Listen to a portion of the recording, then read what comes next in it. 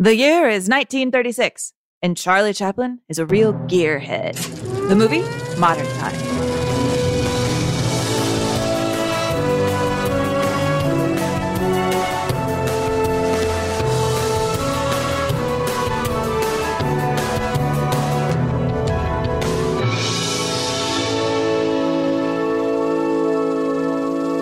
Hello, everybody, and welcome to Unspooled.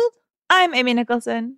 And I am Paul Scheer, and this is the podcast where each week we watch one film from the AFI's top 100 greatest films of all time list to see if they really are as good as people say, do they hold up, and how have they influenced the films that we watch today.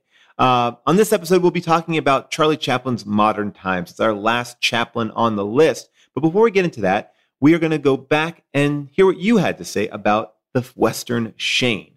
But even before we do that, Amy, let's let people know that we are doing something that I think is going to be a lot of fun. Yes, Paul, you and I are going to be testing our brains and possibly showcasing how horrible our memories are when we play the Cinephile Game Night. You know, that card game where it's like matching and thinking and 6 degrees and who's the doctor and what did they do? And oh my God, and it's a lot of pressure. And we're going to play, you and me and the two brainiac men that we have behind the scenes, Josh and Devin. We are going to play Cinephile for charity. That's right. It's a live stream series that you can follow along with on Twitter at hashtag Cinephile Game Night. We'll be raising money for charity. It should be a lot of fun. So make sure you follow us on Twitter and on Instagram to find out the latest details about this. But again, it is June 24th, 9 p.m. Eastern, 6 p.m. Pacific. And we cannot wait to win. Can we win? Are we competing against each other? I don't know, but we are going to win. You're going down. I'm Team Laker, you're Team Clipper. We're going to beat you. Oh, Amy, how dare you bring up basketball right now? You know I'm so fragile. I can't talk about the Clippers. Amy, we talked about Shane last week. And what did the Facebook group think about this film? Did it belong on the list? Did it not belong on the list? They chased Shane out of town. Strongly, pistols blazing, said, "Get out of here, Shane. We don't need you. You're no better than the Clippers. This town is fine alone." I'll let Vanya Ivanov, at Sean is Bald, explain the general thinking. Vanya writes, "Shane got interesting in about the last 10 minutes. Now we get backstory and pathos. This story has been done better with Unforgiven and Logan. Put that on the AFI. I do not care how many white male boomers had an emotional moment with their closed-off dads over this. Take it off." You know, wow, strong opinion there. You know, Kelsey Hammer was very excited, Amy, that you called out "What's my line?" She yelled in her kitchen. She said, "Thank you, Amy, from a person who's too obsessed with random 1950s game shows." Oh, they were the best. It's just people kind of drunk, hanging out with skinny microphones. Greatest. I mean, that's Match Game. I mean, that's you can't get any better than that. Rasslor82 writes, "I'm baffled by calling the violence in Shane grounded and realistic. The hand-to-hand bar fights are so long, comic, and practically over the top, like a Clockwork Orange. Plus, Shane waiting until everyone has to die is practically a meme. See Ebert." So this is all kind of directed at me. I think what I liked about the violence in Shane was that it seemed a little less heroic. It seemed more violent. And yes, I could understand the idea. Maybe I didn't choose my words perfectly there. I think it felt more violent to me than what I had been used to seeing, where, you know, people are dispatched pretty quickly or one punch really knocked somebody out. You saw blood here. You saw the force of the bullet. So I think it resonated with me more. The violence resonated with me because it felt like it had more power behind it. So I'm amending what I said. But that's really what kind of grabbed me about that. Yeah, I felt kind of the same way. I appreciated that we saw Shane take as many punches as he gave for a lot of the fights. Yeah. That it wasn't just like, "Here I am, it's me, Captain Shane, here to save the day." And, you know, and Pod Your Head just wants to give a general shout out to us, saying that Unspooled has brought them so much depth and joy. They love High Noon and Strangelove. Those are the best ones so far. And because of this podcast, Pod Your Head got a library card and got into Hoopla Digital and Canopy. Those are both digital library rental services where you can get these movies for free on your computer. It's amazing. So he or she or they wanted to thank us. We changed their lives. And you know what, Amy? We don't take that lightly. We love changing people's lives. I know, Amy, you do it a lot. Yes, yes. I shave my cat and then I let his fur go out. I change his life every day. But yes, I'm always happy to give a shout out to library cards because when you have a library card, you can do anything from within your house. That is my shout out to archive.org and Overdrive, two things I could not have survived this whole quarantine without. Oh, and by the way, you're going to be still living this quarantine for quite some time if you've looked at the California numbers. But so you'll be able to use them more and more from home for months and months to come. Get that library card today. I just want to give a shout out to a couple cool things going on culturally. A lot of movies or movie studios are giving away free rentals of some really interesting socially conscious films. Movies like The Hate You Give, Selma, Just Mercy. Also, Netflix is free streaming The 13th on YouTube, so you can watch that there. And Criterion is doing a really cool thing right now where they're highlighting Black filmmakers and celebrating the stories that they tell. So they have a free way that you can access the Criterion Channel digital streamer. I just thought that was a really cool thing that movie studios are doing in this time where I feel like people do want to look at movies to learn a little bit or want to just embrace something that maybe they haven't gone to that much in the past. Yeah, I agree. And what Criterion is doing is really cool. I mean, it's a little bit hard when you navigate their site to figure out what movies are free. There's a little bit of clicking. But I can tell you that some of them are Oscar Michaud's Body and Soul. Oscar Michaud being a groundbreaking, pioneering Black director who I think is also maybe a contender for this list that we should go into. There's a film in there, Maya Angelou's Down in the Delta, Julie Dash's Daughters of the Dust, Cheryl Denny is The Watermelon Woman. I mean, amazing things. And also some documentaries about the Black experience made by people like Agnes Varda, who in 1970 did a documentary on the Black Panthers. So go in, look around, and if you like to see, they actually have 9 total films by Michaud. Only one is free, but it's like your first Michaud is free, then you're addicted. You got to go watch as many Michauds as possible. You know, Amy, you realize that we're on the precipice now of a very exciting moment. We are in our final 5 films. This is it. We have done 95 films on this show. So today is going to be starting our countdown. I mean, we're starting at Modern Times. We go into It Happened One Night, then into Jaws, then into Butch Cassidy and the Sundance Kid, and then Casablanca. What a great way to end this series, Amy. But it's not over for us. The show is not ending. We are going to continue the show, which I hope is not incredibly new news to anybody out there, but we are moving forward. We have a plan. We'll be revealing that over the next couple of episodes, what we're going to be doing and how we're going to be approaching our next season. We're calling it a new season, a new focus, and it's not going to be exactly what you think. It's not going to just be like taking another list. We're doing something a little bit more creative with it, I think. Indeed, that I am excited to tear into it and talk about movies because, Paul, I love talking about movies with you. I can't believe I've talked about 95 movies with you. That's insane. I know. I really think about that. It's like, I can't believe we're at the end of the list. It feels so fulfilling and then also daunting knowing that there's another giant list of things that we want to be talking about in just a couple of weeks. But I'm going to take a moment to just enjoy that we've gotten to 95 great weeks of watching movies, and we're getting ready to wrap it all up. And wanted to let everybody know that we are going to be doing our very own special premium show. So stay tuned for details on that. You can only access that via Stitcher Premium. But Amy and I have an idea for a fun, interactive game that will be part of it, plus some cool interviews and things like that. So as more details become a part of, as we're ready to release more details, we'll let you know. But right now, there's a lot on the horizon for Unspooled. So we're very excited about that. Oh my God, I'm so excited. Maybe I can get my own skinny microphone. Amy, I want you to have that mic. I want to have that mic. Even though our audience can't see it, I feel like it would bring a level of professionalism to the show that's desperately needed, especially for season 2. But last week, we were talking about silent films. We are going to be talking about our 3rd Charlie Chaplin film today. That's 3 Chaplins on this list. And the question really is he overrepresented? We talk a lot about films, Vietnam films and Westerns, that being, how many do we need? How many Chaplins do we need on this list? And we wanted to throw it out to you. What would be a great silent film to replace one of the Chaplins on this list. And the responses were actually pretty great. So take a listen to that. The silent movie that needs to be on this list is The Crowd, directed by King Vidar.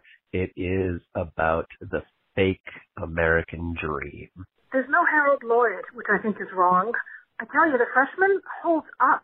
A silent film that I think should be considered for the list is Erich von Stroheim's Greed. Harold Lloyd in Safety Last, which is absolutely one of the funniest films I've ever seen and features some iconic imagery that has been burned into our consciousness. I feel like our ladies of the silent era are not very well represented on this list, so I'd say let's put on Clara Bow for the OG rom-com It, or any of Mary Pickford's movies.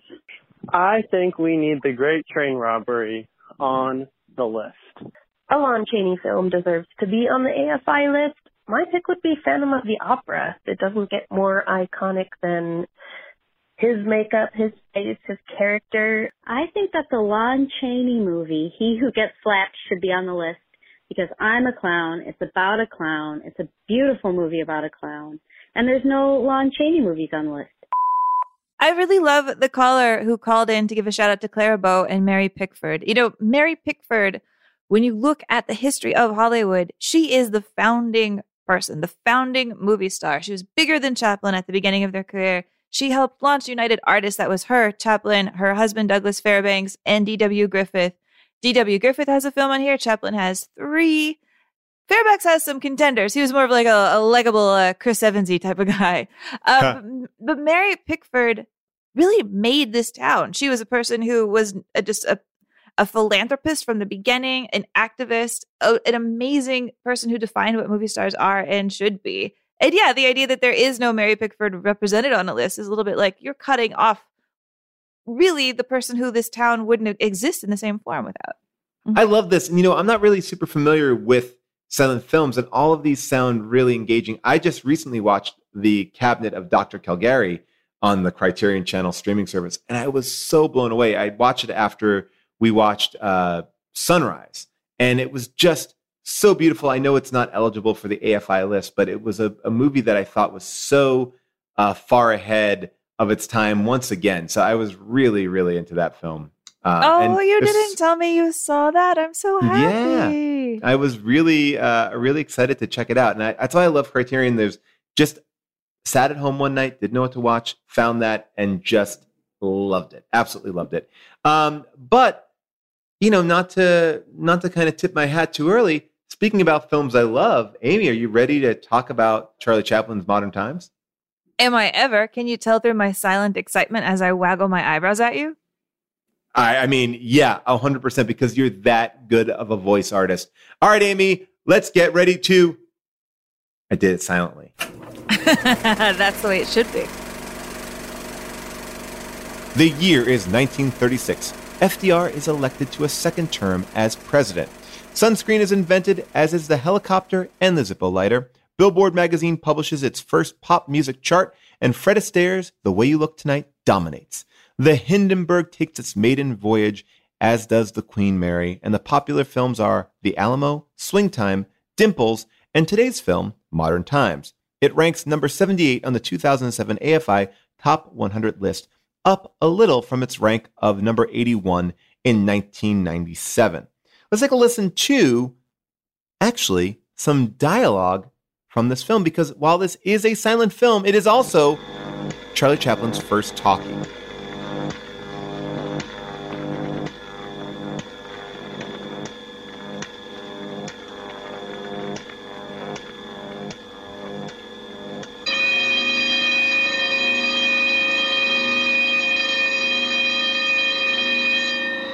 Section 5, speed her up, 401.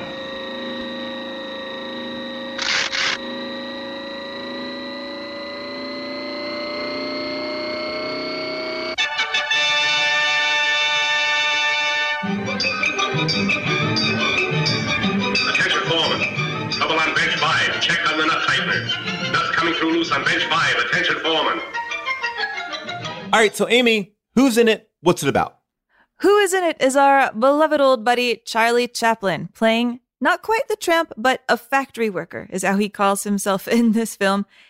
For the first time in any of the films that we've seen by Charlie Chaplin, he's given a full-on co-star partner, who is Paulette Goddard playing the gamine. She's a very poor girl who lives by the docks. He's a very poor guy who keeps getting fired from factory jobs, like the one that you just heard in that clip. And together, the two of them try to take on the increasingly industrialized, mechanized world of giant factories that spit out people, of unions and cops and people who keep throwing Charlie Chaplin back in jail, of a world in which, there is not a lot of humanity for poor people like them. I'll just say up at the front, we have done 3 Charlie Chaplin films now. Every time I see a Chaplin film, I'm like, this is my favorite one. This is the one that needs to go on the list. And once again, I believe that. Modern Times is my favorite Chaplin one. This one needs to go on the list. Last time it was The Gold Rush. The time before there was City Lights. I'm going to try to stick with Modern Times now.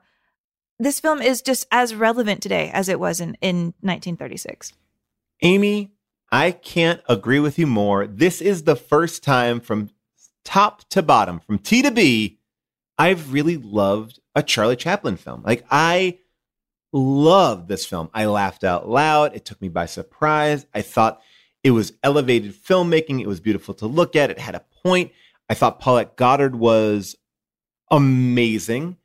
The film is, to me, the best Chaplin that I've seen. And I haven't seen a lot, but I will say that over the course of this podcast, when we announced that we'll be doing Modern Times, there was a part in me last week. I was like, oh, another Chaplin. Okay.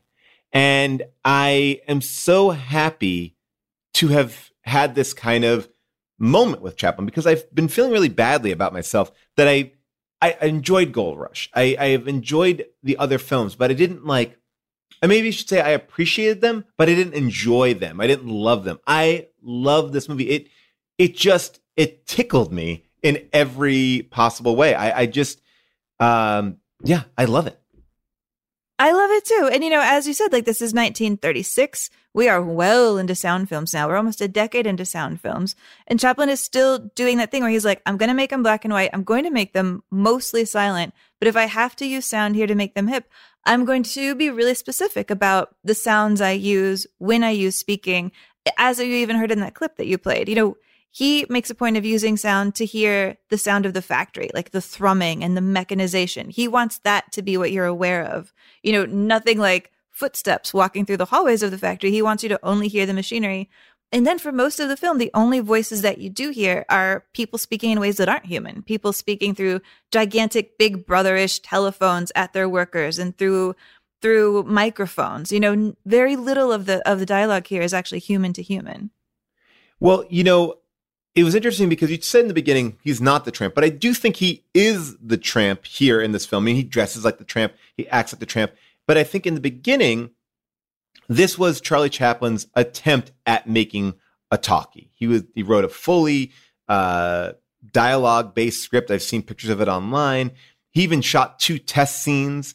And at a certain point, he was like, you know what? I've done the tramp silently. I can't voice him now. I can't really voice him. And he does voice him at the end through a song that is in gibberish. So even the song at the end, while it being sound, is not a language that anyone can decipher. And he uses, miming to show you what the song means. It's really a brilliant way of giving a big fuck you to sound pictures, which is something he didn't even think was going to stick around for, a couple of years. I love how he evolved. I feel like he elevated a silent picture to match the times. And that's why I think this movie feels so relevant today. I think you're exactly right. He uses sound here as a way of saying, you don't really need sound. Let me prove to you what matters more. Let's even play a little bit of that gibberish song, because you hear that the crowd, and the setup for this is that he's been given a job. He's supposed to be a singing waiter. He can't remember the lyrics of his song. When he gets out there, he's written them on the cuffs of his sleeve. He makes this grand hand gesture and the lyrics fly off and he has to just wing them on the spot. And he kills despite not having any words that any of the audience can understand.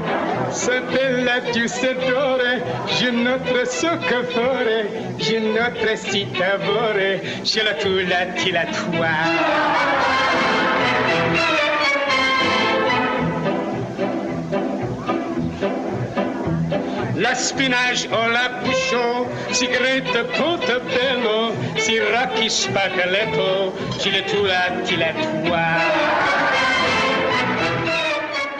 You know, that song at the end really is a perfect example of how this film just continues to catch you off guard and just kind of build upon everything, because this is a big moment. This is, you know, the Tramp's voice on screen. Yeah. Yeah, and it's this is the kind of thing that got advertisements. Garbo speaks, you know? Yeah. You're going to hear the Tramp sing. You're going to hear him sing in a language that is actually kind of like Edward James Olmos's City Speak, right? It's just like a conglomeration of real languages made into a mishmash. And I love that it's at the very end, and, you know, you have to sit there the entire time for this moment. And even at that point, he's like, and I'm not even going to sing it in a language that is understandable. But I think what really took me about this film, besides, I think, the technical mastery or the interesting ways that he was combining talking and silent, was what he was saying.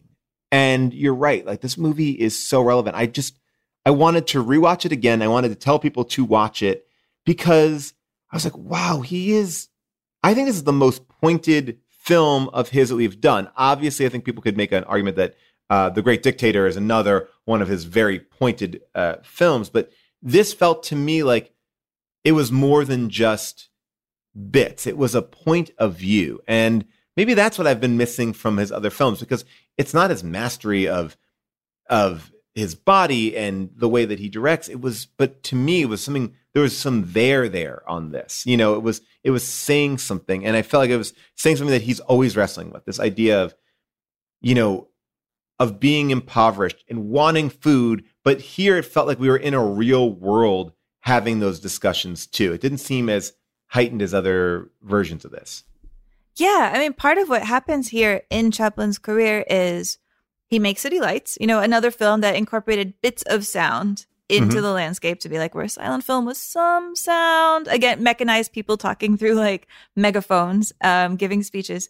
And then when City Lights comes out, he goes on this 16-month world tour to promote the film. And he goes everywhere and he meets everybody. You know, he meets Einstein, he meets H.G. Wells, he meets Churchill. And he sees firsthand how bad the Depression is, not just in America, but everywhere. And so he's watching his audience members. He's seeing what his audience members are going through during this time of depression, you know, that everybody is living a life as poor as the one he had growing up. And during this tour, he winds up meeting Gandhi. And he says, you know, to Gandhi, like, they have this meeting of the minds. And it was very much on Chaplin's point that he met Gandhi, less on Gandhi's view. Gandhi had never heard of him. Gandhi was like, who's this guy? But one of Gandhi's aides was like, he's this hero of honoring the poor. So Gandhi decides to meet with him.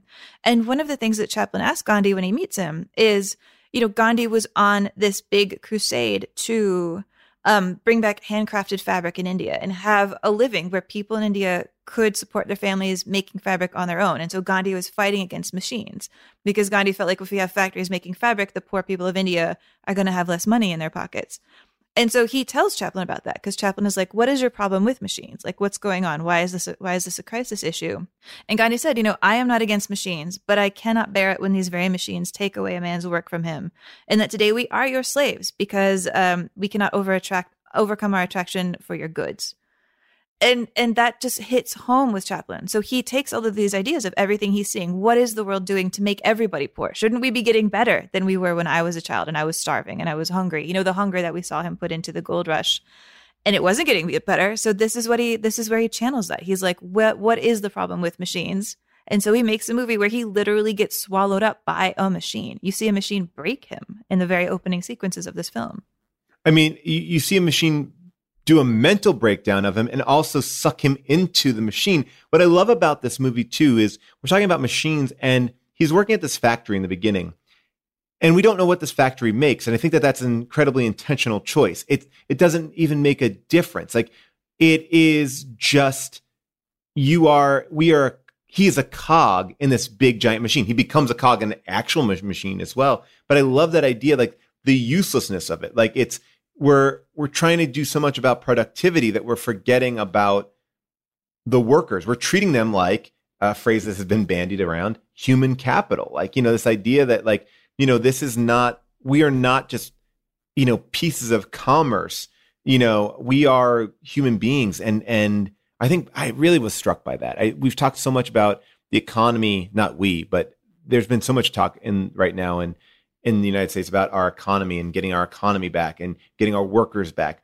But the truth is, we're devaluing our workers by maybe putting them in unsafe positions to get our economy going. And that's what this movie is talking about. I mean, it's right there. It is, and that's that I am so connected to. Yeah, no, you're exactly right. I mean, I think there could be a lower form of comedy. If the Three Stooges maybe had done this, they'd be going to work at, I don't know, a rubber banana factory or something to underscore the ludicrousness of what their job is and why it's happening. But that isn't at all what Chaplin's after. And, he's making this at a time when machines were thought of even more than today as saviors. Henry Ford's factory was only 2 decades old at that time, really creating this idea of assembly lines. And Chaplin had visited those assembly lines. He visited them in the 1920s, these things that were supposed to be saving America. There was still this idea that if a man worked at an assembly line, he would just have to work fewer hours. He'd work fewer hours, but still make tons of money, because Ford paid his workers okay. And so everybody was hoping that machines would save us. And Chaplin goes to these factories and he sees, he's supposed to see that they're saving us, but he sees that the factory men are having nervous breakdowns. And I love how he shows you here how that happens, that there's such a disconnect between the man who owns the factory and the man giving the orders to the people working the factory and the man over the shoulder of the people working the factory and then the men actually trying to be screwing on lug nuts.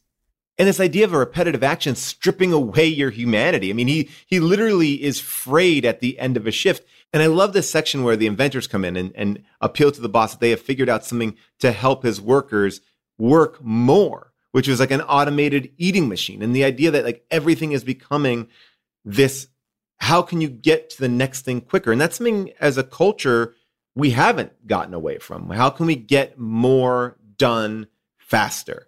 And we do that to ourselves, through our devices, and we need to get out in front of everything immediately.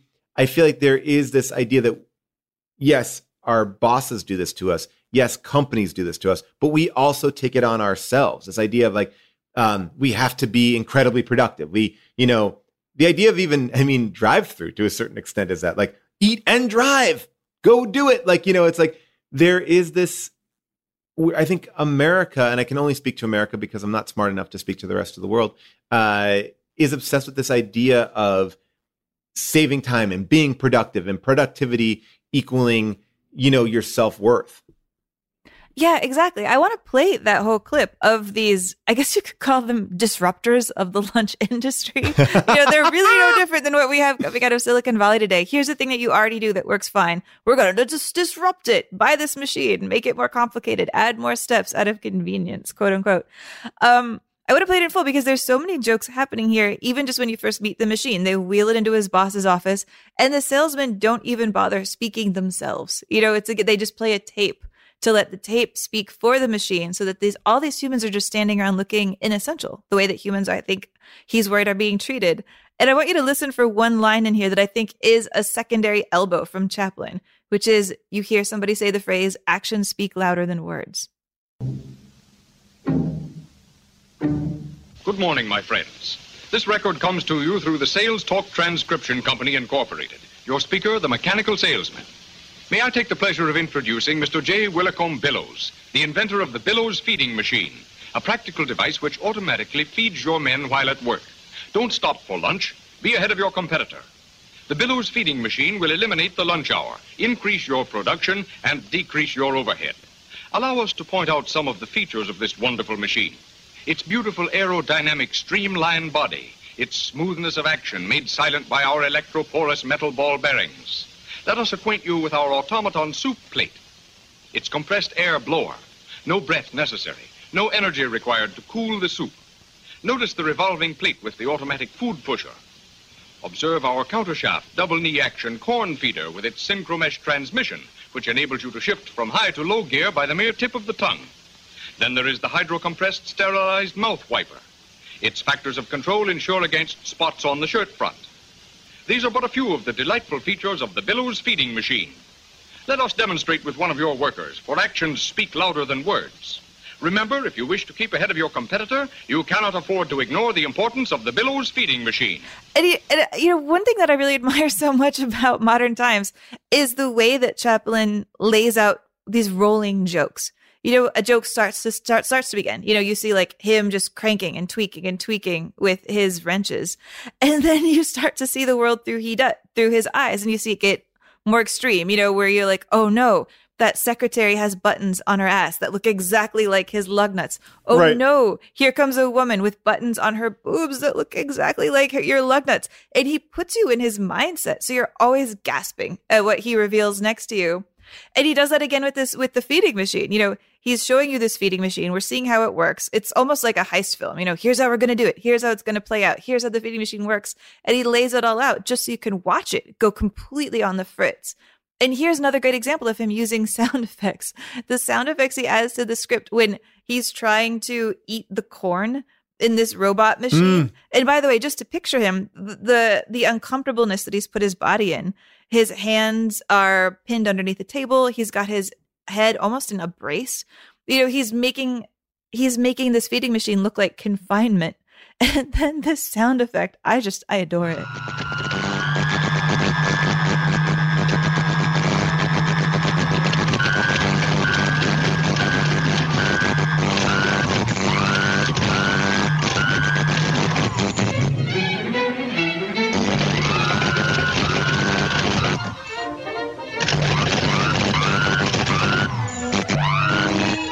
And again, even in the way you hear the fritzing, you hear that comedy pacing of him. It's not over. Here comes the joke again. Here comes the joke again. Right. Now you're onto it.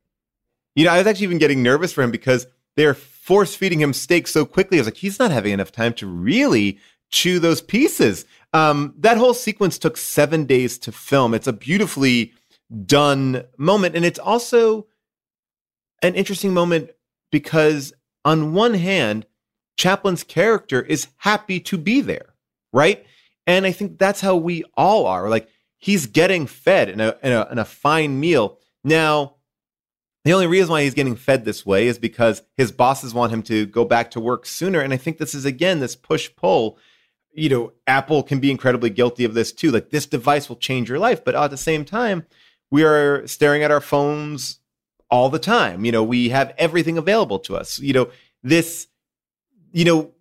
are brought in by, there's something about this work. There's something about these machines. There's something about this idea, going back to what I was saying before, that we want, we need. Like, there is a push-pull. It's giving us something.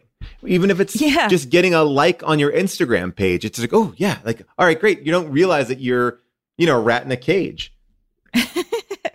You're right. And yeah, I too felt nervous for him. Like, he's getting lug nuts shoved in his mouth. And I think that is a testimony to what a great actor Chaplin is in the sequence, because he's controlling the machine underneath the table. He's the one moving the buttons to make everything move and spin around and shove lug nuts in his mouth. And he's able to do that and consciously be aware of how everything is moving like a marionette while having absolute hatred in his eye for like the lip blotter when it comes and rocks around that perfect comedy timing, and his fear and his panic, like that he can split his hand from his face like that and have them both be doing two different things.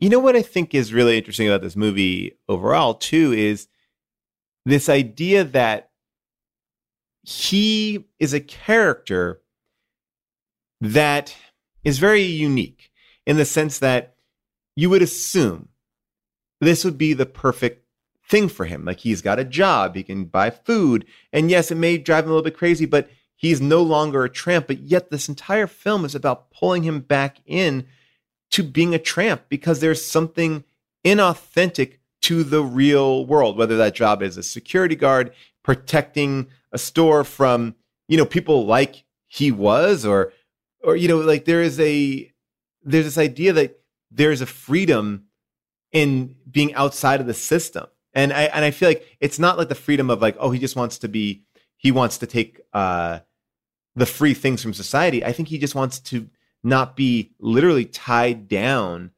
to as a cog in a machine. You're right. I mean, I think we grew up in like a welfare mom era. Mm-hmm. And this film is, 50 years before that is trying to correct the impression of that people who are poor because they're lazy. Because if there's a thing that Chaplin's character keeps trying to do, that the tramp keeps trying to do, it's get a job. He keeps trying to get a job, and he keeps getting hired, and things keep going wrong. But he wants to work. It's the system that's broken.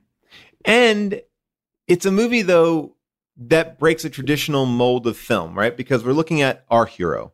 Our hero he starts off having a job at a high-profile company, and at the end, he goes off into the sunset as a tramp. Like, it's the reverse. It's the reverse. Like, we would normally see the tramp succeeding at the end. Like, he gets a job. He's the head of the company. He's doing well. And this movie is really saying, no, that's not the way. I thought that was a really powerful statement, that this character isn't about following the traditional norms. And especially at that time, like, that's a very, it's a hopeful ending, but it's an ending that is sending him back to poverty. But he seems happier than he's ever been. And in those moments, like, the only other time he seems truly happy is when he's in that little cabin, that little like shack, and he goes out and goes swimming, and they're having their meals together. Like, but the true happiness of this character is around this woman, the gamine, who Paulette Goddard, who I thought is so amazing in this. She's so good. She's so amazing. She's such a vibrantly alive person in this movie. Oh my gosh, she's so beautiful. You can't take your eyes off of her in a way either. It's like you're just kind of caught up in her. Yeah, no, and I want to say kind of what you're talking about with this ending. I think there is a world in which the ending would be like, oh no, he accidentally discovered that he is the rightful heir to the factory and he's a multimillionaire. And the happy ending would be like, he's the richest guy, and that he'd be like, I'm rich, this is wonderful. But the tramp never seems to want to be that rich, really. He wants a fantasy middle-class life. He wants a nice little living room, and he wants to have enough food for breakfast. He just wants food. He always wants food. I mean, that's the one thing that I love is, like, I think Charlie Chaplin knew that idea. Like, that's the most, food and love are like the two most important things that you need. Exactly. And I mean, I love the whole fantasy sequence that he does, with the lovely fantasy music, and he's able to pick an orange from his window, this image of what I think we wish California was like. And suddenly he's living in a house that's not stark and covered in wood. There's flower prints and chintz patterns. It's just middle class, I don't know if every middle class has their own person has their own cow with milk, but it's not like a butler bringing you milk. It's, I got my own milk from this cow. By the way, that sequence needed to be trimmed because of vulgarity. That the Hays Code thought it was too disgusting to see the udders of that cow. So they made him cut away from that, which I thought was so funny. There's a couple of things that the Hays Code cut out from the film. They didn't like the cellmate knitting. They didn't like the stomach rumbling part with the minister's wife when he was getting released from jail. And there's a whole gag with a bra. They didn't like that as well. But it's so funny how we talk about the Hays Code as being these bigger issues and, indecency. And every one of those things are so benign. I feel like even in the 1930s, I feel like that's benign. Yeah. I mean, way to utter shame, man. It's a cow. What do you want? Right. Yeah. Yeah. I mean, like, them being worried about knitting in the prison is really them being worried about Chaplin saying, that there's gay people who exist on the planet. I think that's what that is. Like, they were really uncomfortable to any sort of a hint that there's a homoeroticism in the prison. It really terrified them. They're comfortable with the cocaine joke, but like knitting. But it is also an interesting point of view too, because it's like,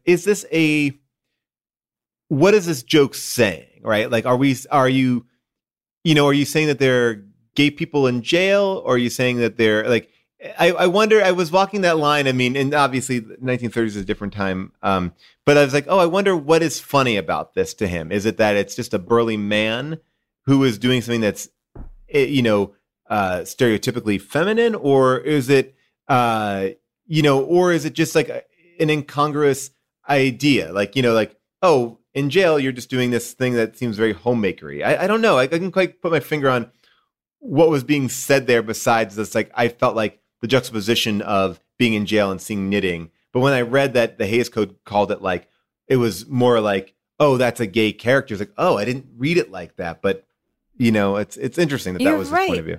That's actually a great question because you're right. I only laughed at the juxtaposition, I guess, thinking maybe it's sort of like the tramp himself. He's not a guy who's supposed to be in prison, but here he is. But you're right. Yeah. Like, even as recently as 10 years ago, that joke would probably mean the tramp better watch himself. You know, the tramp might get attacked, which is the ugly part of that joke. I mean, didn't we just do a movie on this show? Or, I guess it was in the House Party episode. We talked about this idea of when kid goes to jail, like that he's going to, you know, get raped in this moment. You know, this idea of like gay panic. I mean, and there's so many things I want to say that are positive about this film, but I can't ignore the world that we are in right now and the way I'm looking at things through a lens and say, like, I was also pretty shocked that, you know, the only person of color that we see in this entire film is in the prison paddy wagon, a woman, a black woman in this prison paddy wagon. And I was like, oh, you know, I'm so used to not seeing, you know, black people in Charlie Chaplin films. And so I was like, oh, I guess that's, you know, again, just kind of obviously more tuned to it and looking at things with a little bit more of a discerning eye. And then I was like, oh, but wait, you do have one in this sequence, and this is how you cast them. I thought that was actually an interesting point of view, and especially coming from somebody that we just talked about, was world traveled, spoke to Gandhi, spoke to Einstein, saw the world, interacted with audiences, but yet still in a film that he is taking on everything is hands-on for him. He's doing second unit stuff. He's doing first unit stuff. He's writing. He's like everyone says, like, you know, for most directors, he's the most involved director, you know, just does everything, that he would choose with this worldview to do that. Yeah, that's true. That is another joke where you're not exactly sure what he's trying to say. Like, was that the only place he could think of to have an actor of color in the film? And he was just like, well, they'd probably be being sent off to prison in this world. Yeah, He does literally make that character the butt of the joke. The joke in that scene is that the ride is really bumpy and he keeps putting his butt in her face. Yeah. Interesting. I mean, yeah, I was really just fascinated by this idea that he was so worldly, but yet there are a couple things in this film that are incredibly unworldly. You know, they're incredibly kind of small-minded. And, you know, to think of... They're just like very lazy central casting. Like, so central casting would make it look, and I'm not going to question what the stereotypes are. Right. Yeah. So I thought, or creating the stereotypes. I guess he's creating the stereotypes. Especially when the film that you're making is making such a statement, you know, such a statement about people, you know, and how they are just a part of this larger machine. I also want to get into how I feel like this film, and I think my issue a lot of the times with Charlie Chaplin is it feels repetitive. It feels to me like his films, while amazing to watch, kind of we go back to similar like set pieces. And here, the set pieces just continue to change and they heighten. And I didn't feel the way I felt in previous Chaplin films where I'm like, okay, I get what's going on here. That's funny. Sure. It was more than just I feel like he told the story through many different ways. And I don't know if that was because he was forced to write it. So it had more of a discernible story. So the story was moving forward. So it just didn't rest in funny moments, right? Because I feel like the rest of the films, and City Lights definitely is getting towards this, but the other ones kind of just like exist as like, okay, here's a scenario. Let's do like 6 or 7 fun things in this world. I don't know. This one just caught me. And I'm sure there are Chaplin people out there going, God damn you, shut up. That's not true. But that's at least my impression of it, as I feel like this movie really kind of deals with something, moves it away, deals with another thing, moves it away. And like you're getting to see so many different locations, so many different places. I just found myself constantly engaged, you know, by that. I hear what you're saying, because one thing with Chaplin and the Tramp is that the Tramp doesn't change personality. You know, the tramp is a character who, you know, he's like Mickey Mouse. Mickey Mouse doesn't change personality. The tramp enters the scene. And we all know that Mickey Mickey Mouse has a great personality. Yeah. What is his personality again? I'm here. I'm here and I have pants on. I mean, his personality and Qui-Gon Jinn are two of the hardest personalities to lay down. It's like, I know who those characters are. I cannot tell you how they would react in any given situation. Yeah, that's why I'll take Donald Duck any day. But the tramp, like, we know that the tramp, I appreciate that the tramp's character, in the sort of hard ball that he is, he's almost like a bowling ball. Like, he rolls through a scene and things happen to him or he don't. He gets pushed in a gutter or he knocks down pins. You can't really tell, but he just keeps going on. He doesn't really get permanently dented. He's always plucky. I think that's one of the things I admire the most about the tramp is he never has a lot of self-pity for himself, and he doesn't ask for the audience's pathos. You know, when the tramp is sitting down in the cafeteria table in prison, and I want to hear this music actually as he's sitting down, because I think it too is a good way of Chaplin using music to underscore plot and saying, like, you can literally hear in this music that the tramp is a character who's out of step with everybody.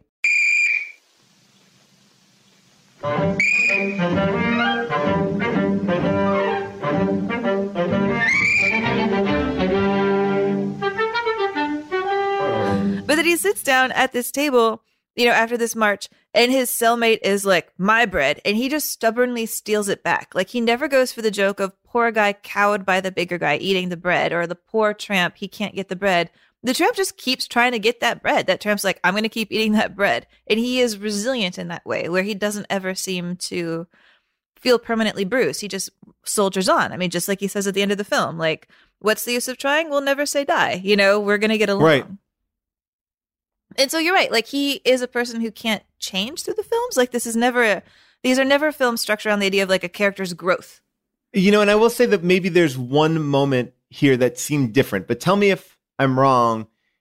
I feel like when he takes the blame for the stealing of the bread, that felt like a moment of like, oh, interesting. But it seems to me that he'll bend over backwards for a pretty woman at any given point. But I did like the idea that he went back to jail to help the helpless. There was something about it that I thought that was like a nice moment. Like, I mean, by the way, you know, because he does seem like he's always kind of creating mayhem around him, but that was a moment where he was selfless. And I feel like that's not something that we always see with the tramp. I'm a little bit in City Lights. I think he was selfish. Wait, he wasn't selfish. She said that he took the bread and he let himself get arrested. I think it was selfish because he wanted to get arrested. He thought prison was so much nicer than being on the outside. I mean, when he was in prison, he had a cute little dorm room. I don't know why I just called it a dorm. He had a cute little cell block. Like, he was reading the newspapers, but it was either the newspapers were saying things like strikes and riots, bread lines broken by unruly mob. But he's not a political man. He doesn't really care. Like, he has a Lincoln poster, home sweet home, knitting a fresh flowers tea. Like, he wants to get arrested. It's a little selfish. You're right. I mean, I know he wants to get back to prison. And by the way, that's also interesting about prison, too. Like, the idea that, I mean, there's so much to be said about prison reform and all that. But for the idea that prison is a safer space to a certain degree, you know, what he's saying is, you know, to be put through the system where you're not treated human, at least in jail, you have a room, you have a roof over your head, you have 3 meals a day, and you are being taken care of. And I know that's a very base point of view of prison, but I mean, I think that's what he's saying is like, it's amazing that prison does a better job of taking care of the person than a company or work. You know, they work them harder. You would think if we didn't know anything about our culture, it would be reversed. Like, the prisoners would have to be doing this hard labor and you know, and the worker would have the roof and the food and the comfort, safety. Yeah, exactly. Which is, you know, why I think at least we have Paulette Goddard being like, I don't want to go to prison. You know, she's this wild character figure. I love that first shot of her. You know, she's stealing the bananas. She has the knife in her mouth. I mean, basically, it looks like she's in a pirate movie. You know, she's on a boat stealing bananas, running across boats for freedom. I mean, she looks like something wild and untamed. You can't imagine that character in prison. Like, who would that character be in prison? There's a part of her that would break. Absolutely. And by the way, I do love her mugshot. Her mugshot is such a like, oh, who, me? Like, it's, you know, it's like an over the shoulder mugshot. I don't know when they took that picture or how they even got it. But I you know, and I do love how this film tracks that story. Her story, doesn't just get like left behind. I feel like Charlie Chaplin's story too. Like they really follow that thread. And obviously at the very end of the film, she is arrested for being a delinquent. I also was thinking about that too. I was like, oh wait, she's his child? And goes back to all of our problematic Charlie Chaplin issues. But I was like, oh, so he's dating, I would imagine a 17-year-old girl. Is that the girl he's in love with, a 17-year-old? Yeah, right. I was questioning that too. 17 would fall in line with a lot of his exes. Paulette Goddard was older. I think she's in her early 20s in this film. But yeah, like, of course, the tramp's in love with a girl who's wanted by the cops for being a young juvenile delinquent who can't take care of herself. Okay. But yeah, to that casting point, I will concede that this also falls under the Goodfellas branch of an actor who's a little bit old to be as young as she is. And I don't know what it adds to the film to have her be that young. She could be in trouble for something else. Yeah, I don't know why we need to have her running from the authorities who would just think she's too young to be out in the world. Like, to me, there's a better story to be told here where her children are taken away. We already have seen that. We saw that in the D.W. Griffith film. Like, maybe she's a single mom who can't really provide and the government takes away her children. Although that would complicate things because I feel like she's more pure and virginal not to have children, in this world. No, I'm not saying I agree with that. But I'm just saying that, like, there is a better story there that she's showing another side of this poverty. Like, because she can't provide, they take her children away. So she's forced into this world instead of just being the older daughter. But whatever. Whatever. Again, these are nitpicky points, but he is making a socially conscious film. So to show somebody that has a slightly different perspective or reason to why what they're fighting against in society, I think would be interesting.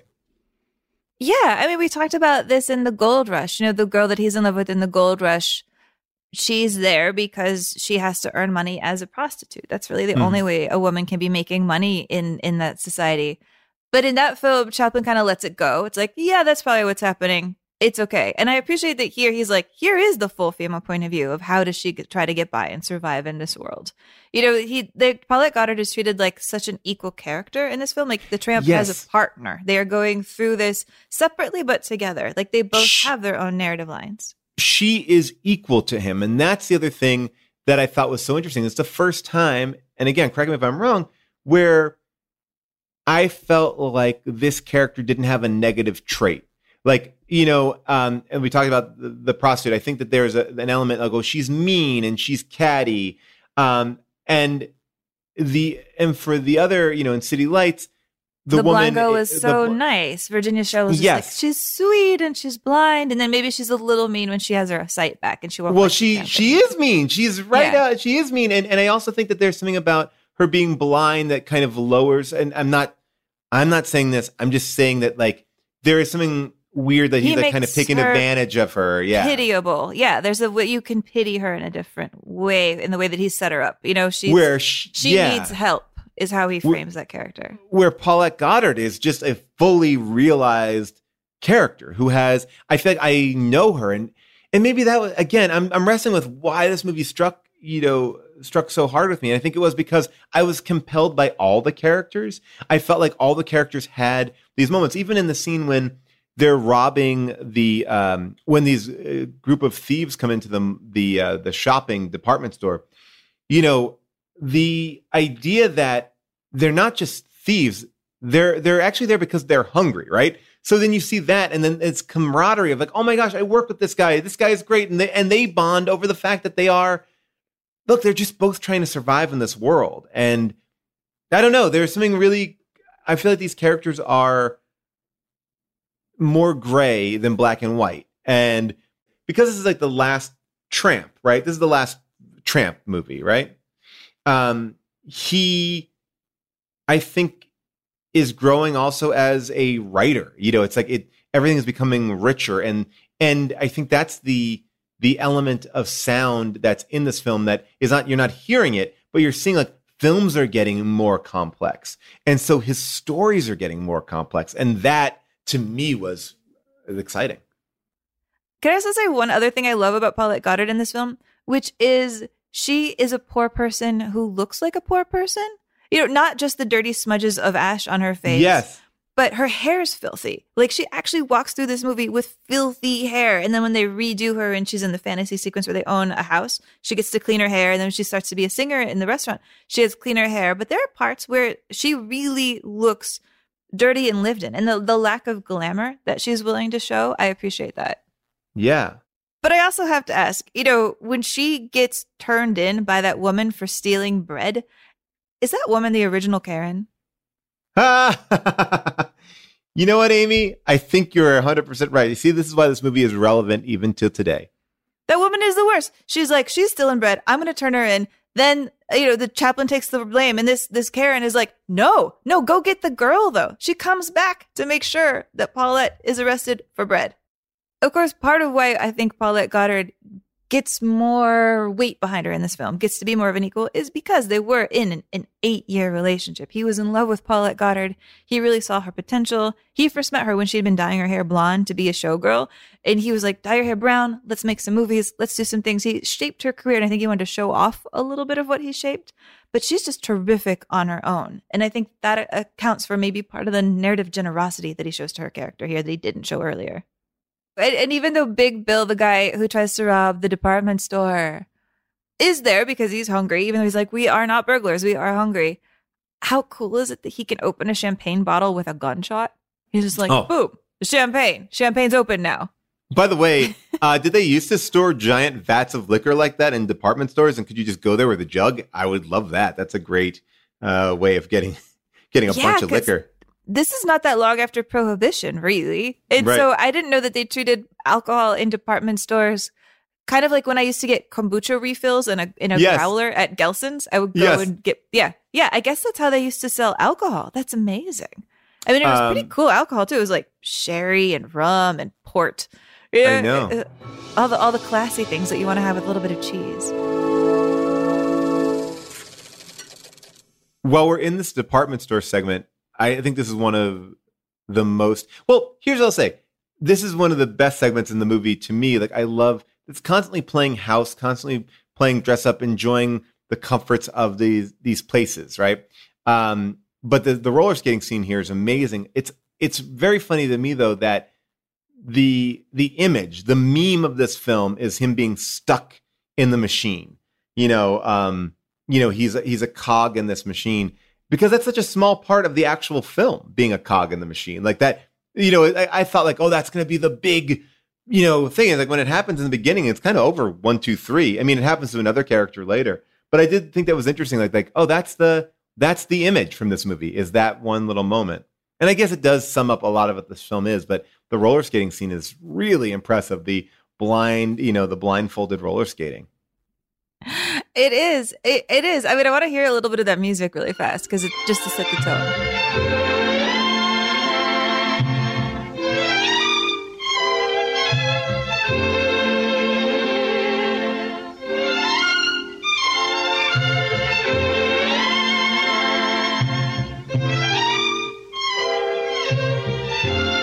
This scene, again, he's inventing special effects here, or perfecting them. He's doing this with matte paintings so that he can paint the bottom of the department store and get that close to the edge without, of course, killing himself, as he would if this was real.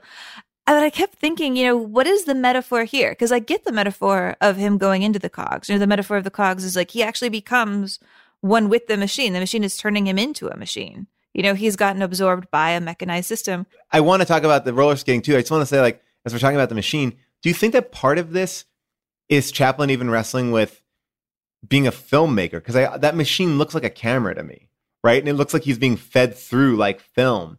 And is he also making a statement about being trapped in silent film and rebelling against the talkies? Like, is there something about this war with this machine? The machine is now being used for something bigger. And he's fighting that. He doesn't want to do that machine. He wants to do his own thing. He wants to be free from the machines. But the machine and the technology of film is evolving and becoming, maybe even in his mind, maybe that's something that he can relate to. Just a thought I had. I think that there could be a fight there. I mean, he clearly had a fight with this. I like that. I mean, the music when he goes into the machine is romantic. It doesn't feel like battle music. It's not like dun dun dun dun dun. Help! How do I get out? It's like it's dreamy. I'm inserting myself in here, which is also a nice metaphor for slipping into a film, and kind of like I am this person who slides into your film projectors and gives you this dream. Right, but this machine is forcing me to keep up with it. If I don't keep up with it, I'll be eaten by it. And I think that that's something as a director is like, if I don't do sound, my career will be destroyed. Yeah. You know? Or that he was at least definitely looking around at the people making studio system films in the 30s, which is by then such a solidified crank 'em out industry, cranking out hundreds a year, each studio cranking out more movies a year than they all probably crank out together, the big studios. And thinking, I will never be that. Like, I don't want to be part of this giant machine.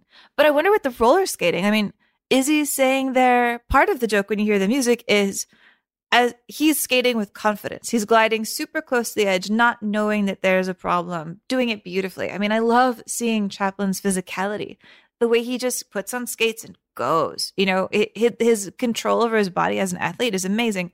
And then when he takes the blindfold off, because he's blindfolded and doesn't know how close he is to death, all of a sudden he can't skate anymore. Is there something in like, are we blindfolded as a people? Like if we see what the truth is, do we panic? Absolutely, yes. I think this idea like we're always skating on the precipice of like, we don't know good, bad. Like, and I think like once we acknowledge it, does it freeze us? It's this idea of like, do we go out and live? Or do we go out and do we cower? And I know that you, Amy, you've been saying that COVID's over since early March, and excuse me. I'll have my cat and my boyfriend and I aren't going to talk to a damn person until 2025. But I do think that there is this part of this idea that like we don't even know how close we are. That's life, right? Like at any given moment, our life could be over, right? From a natural disaster to somebody else's fault to our own heart attack, like this idea, like, and we could live in fear of that, or we could just kind of embrace that and not know what the next step will be, or, I don't know. There's something about that I thought was kind of beautiful and universal. But then when you see it, how you can sometimes freeze.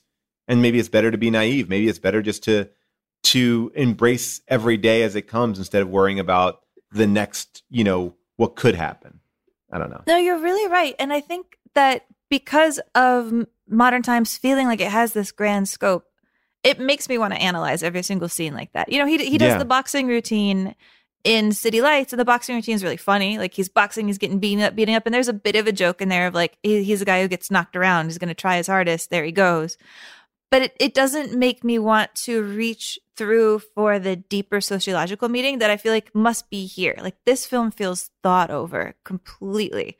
And I mean, I feel like Chaplin was always a very methodical person, always very detailed. Like really, we talk about the filmmakers who are problematic on this list, and he's got to be right up at the top, man. He's a jerk. But like as a creative, he's astonishing every single time. And so I don't know. To feel like he thought even more about this one makes me just want to live in this film and I agree. Analyze everything. Well, I also think this movie is darker than the other films. I mean, the original ending was that the tramp suffers another nervous breakdown, and the gamine is now a nun. And they don't live happily ever after. And and then this movie was called The Masses. That was the working title of it.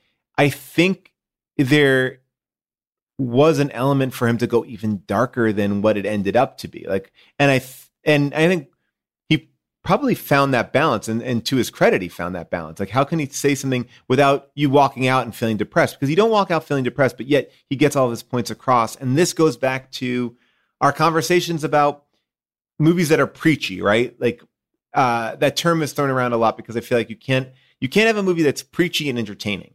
But when you do have a movie that is opening you up to an idea, and you leave and you love the movie, and then because you love the movie, you actually are open to the idea, that's the better film. And this movie does that. Like, this was an immensely rewatchable movie, and it's so fun. But you leave and you think about it, you're like, oh wow, I think we're predisposed to not like something if we feel like it's lecturing us. I hear what you're saying, and it makes me think about how D.W. Griffith tried to say some of these same things in Intolerance. Like, Intolerance is very much about what are the poor people doing in cities to find work? What happens when unions and cops get into fights and the cops attack union members and shoot people, which is what happens to one of the girls in the modern segment of Intolerance. You know, she has basically, like you said, a lot of the same subplot as the Gamine. Like, her dad is killed during a workers' riot. And it does make me sad and frustrated to think about, you know, D.W. Griffith is making that film in order to say, can we stop doing this? And then when Modern Times comes around, it's still in the news. I mean, here's a news brief of the strikes that were happening when Charlie Chaplin was making Modern Times. Wives and children had tears in their eyes, and so did the strikers.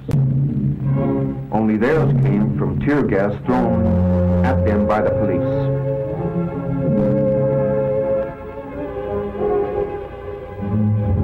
This was the formation of American history repeating itself from the days of the Boston Tea Party. When men had all they could take, they had enough. And I have to admit, you know, sure, nothing changes in the 20 years between those films, but there's a part of me that was just groaning and curling into a ball that now we're 85 years after Modern Times and things are still this bad. The idea that this fight keeps on happening. And some of the images in here just hit me really hard this weekend. You know, images of people getting roughly arrested by the cops and the Gamine hitting the cop with his own baton so she can escape. There's a union strike. The tramp walks out of the factory and accidentally steps on a piece of wood that winds up throwing a brick and starting a riot. And you can hear the chaos of the riot just in the music.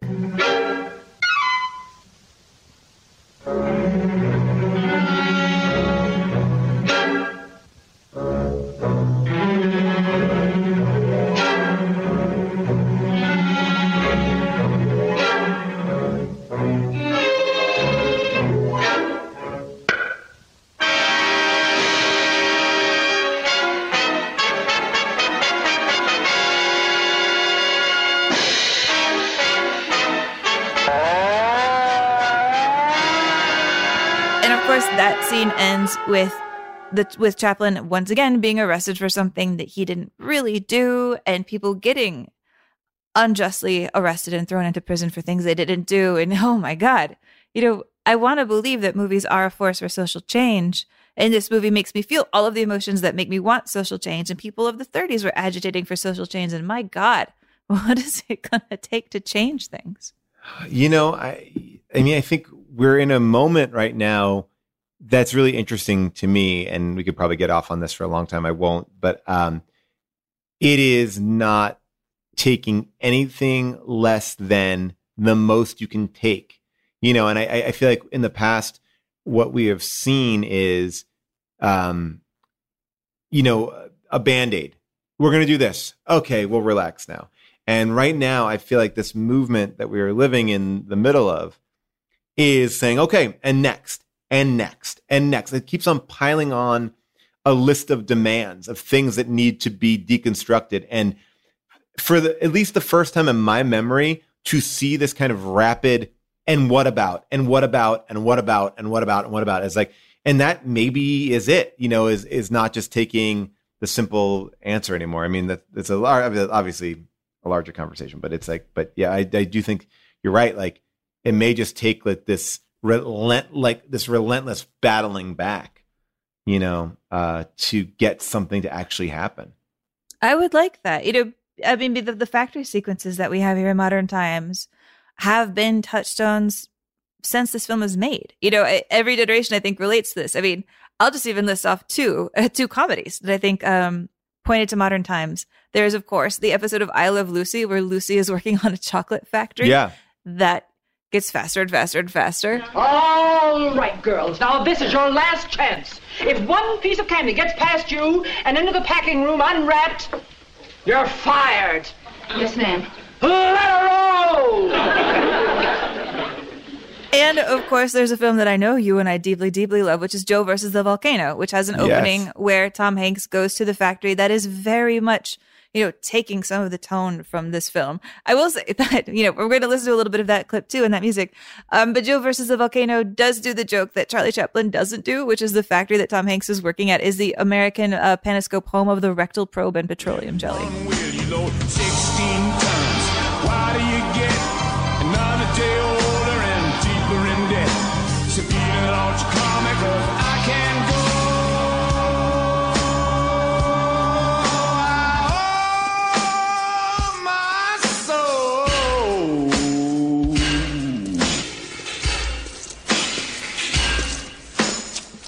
to the company store.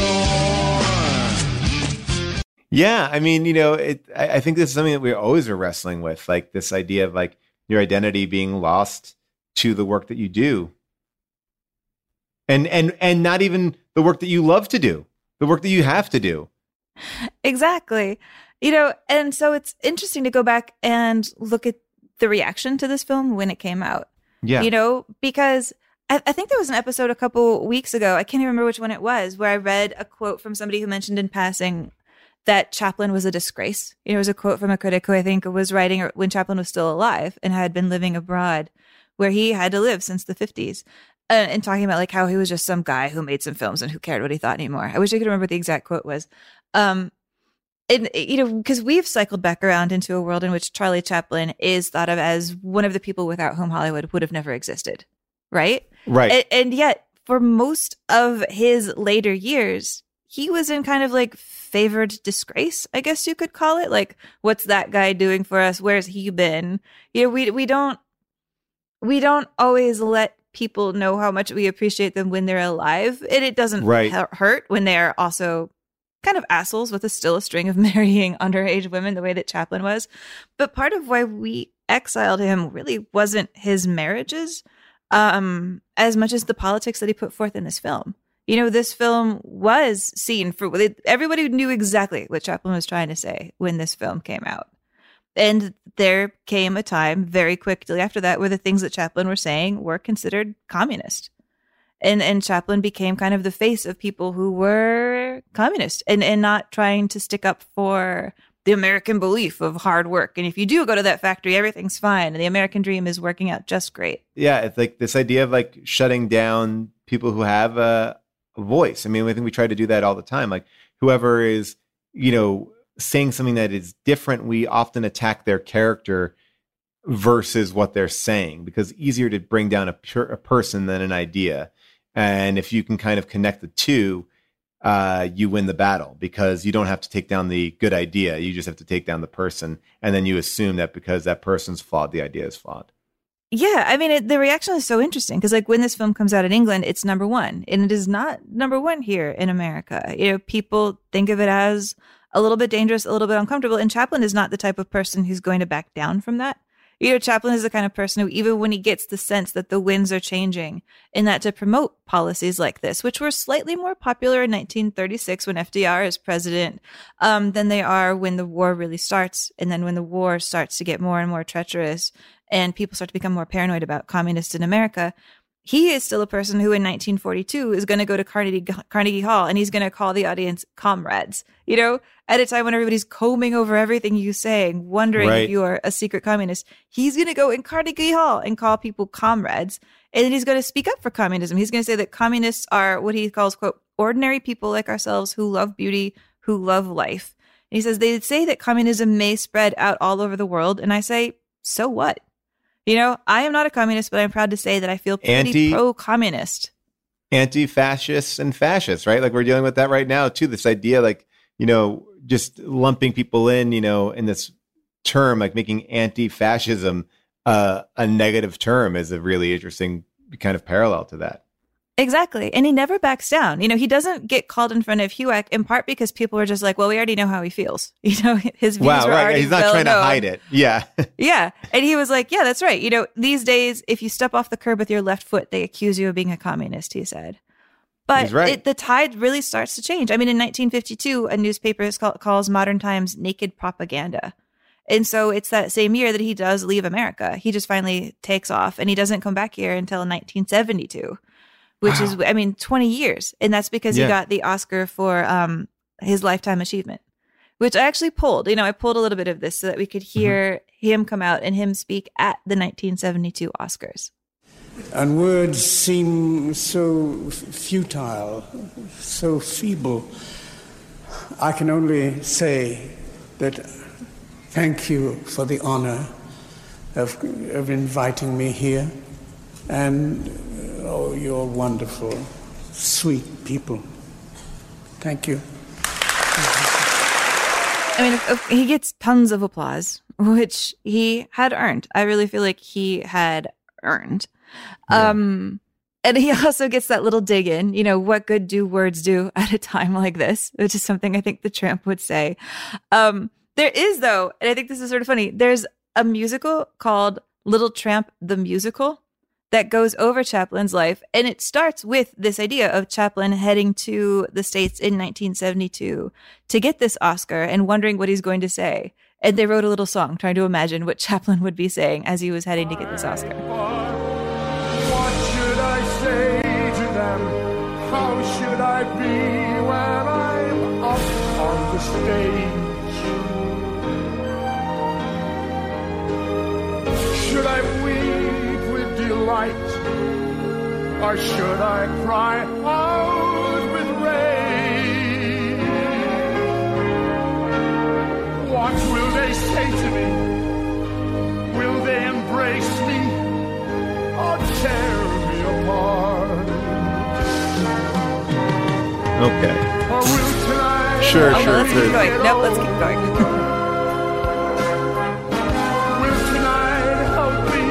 Oh boy, oh no. I couldn't find any artistic negative reviews about this film. People being like, I don't like the artistry of that.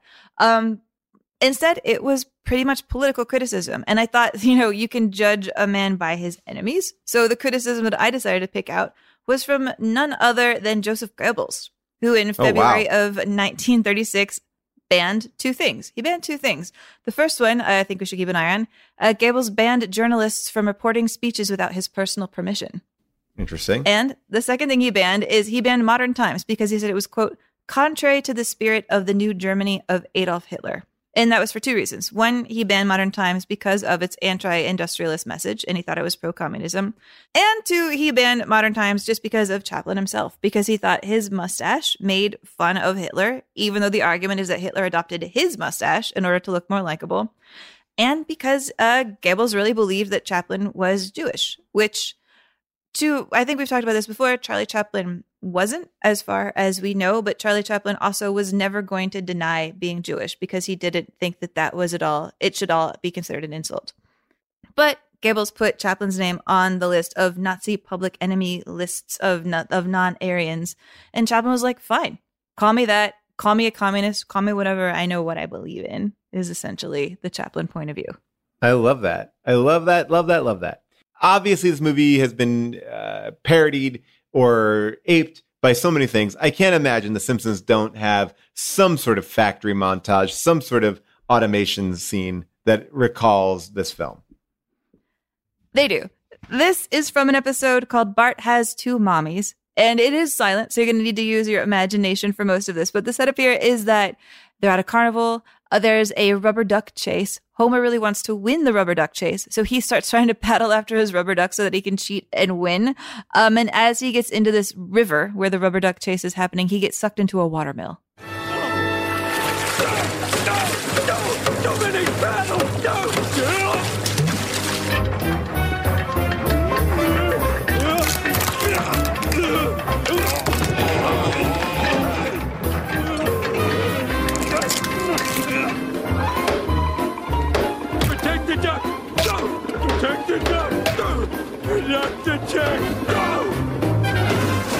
Oh, wow. Yeah. It's such a cooler kind of just, so he's basically in a machine, in this gigantic machine that makes no sense of a watermill.